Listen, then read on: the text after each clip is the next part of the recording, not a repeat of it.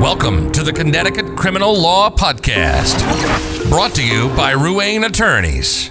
The answers you need, the privacy you deserve. Each season tackles a different area of criminal law. Now, to your host, Jay Ruane.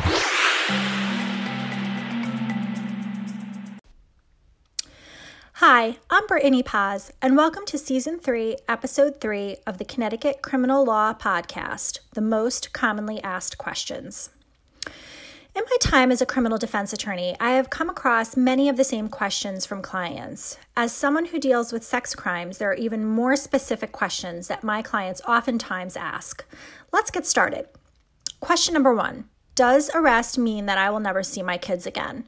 The answer is no. Even after an arrest, you're entitled to a reasonable bail. When it is posted, you are free again until trial or sentencing.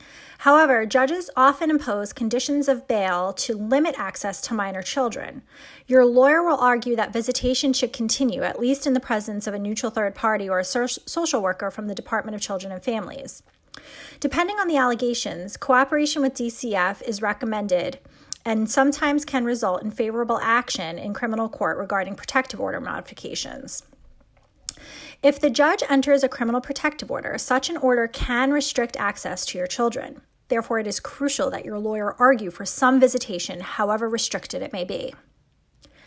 Question number 2, will I definitely go to jail? The truth is that no one can predict what the outcome of any case will be. That is why it is important to prepare your case thoroughly to present the best defense. Under Connecticut law, a plea agreement with the state can limit the range of penalties and can provide for a probation rather than jail. If you do enter a plea agreement, the judge can either accept the agreement and impose the sentence, or the judge can reject the agreement. If the agreement is rejected, your prior plea of not guilty is restored. Question number 3, how can I prove my innocence? The defense case can be proven in a number of ways. First, you can testify at trial.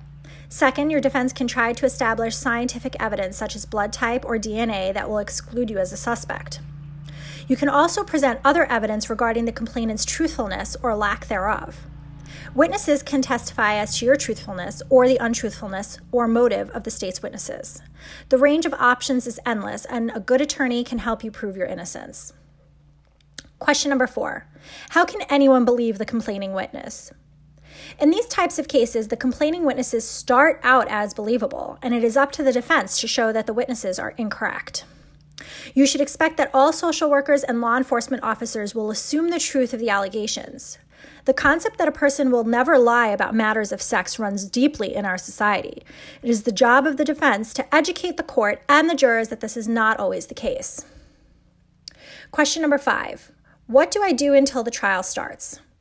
You can try to regain the orderly process of your life as soon as possible, as hard as that may be. Walking around with the look of a depressed and saddened person may lead others to view you as guilty of the charges.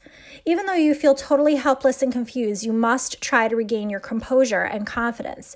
If you're able to do so, others who see you will have a second thought as to whether or not to believe the allegations. If you look guilty, people will believe that you are guilty of the accusations.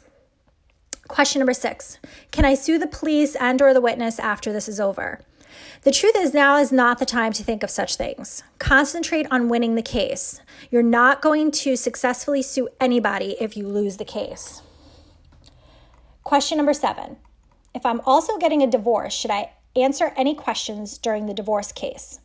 This calls for a coordinated effort between your criminal defense lawyer and your divorce lawyer. Ideally, they are two separate people. No one can answer this question in a vacuum except to say that a strong denial can only be based on a well-prepared defense.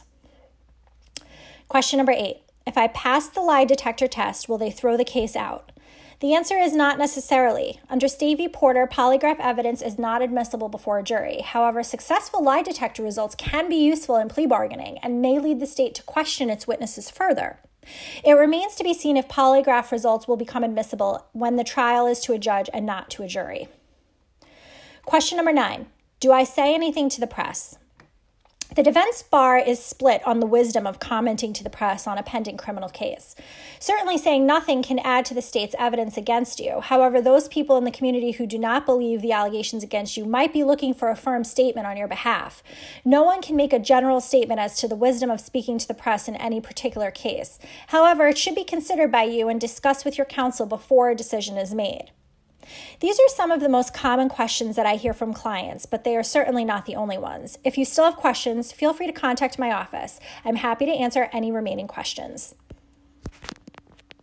Thanks for listening to the Connecticut Criminal Law Podcast. For more information or to get a free consultation for your criminal law questions, visit us at ruaneattorneys.com or call or text 203-925-9200.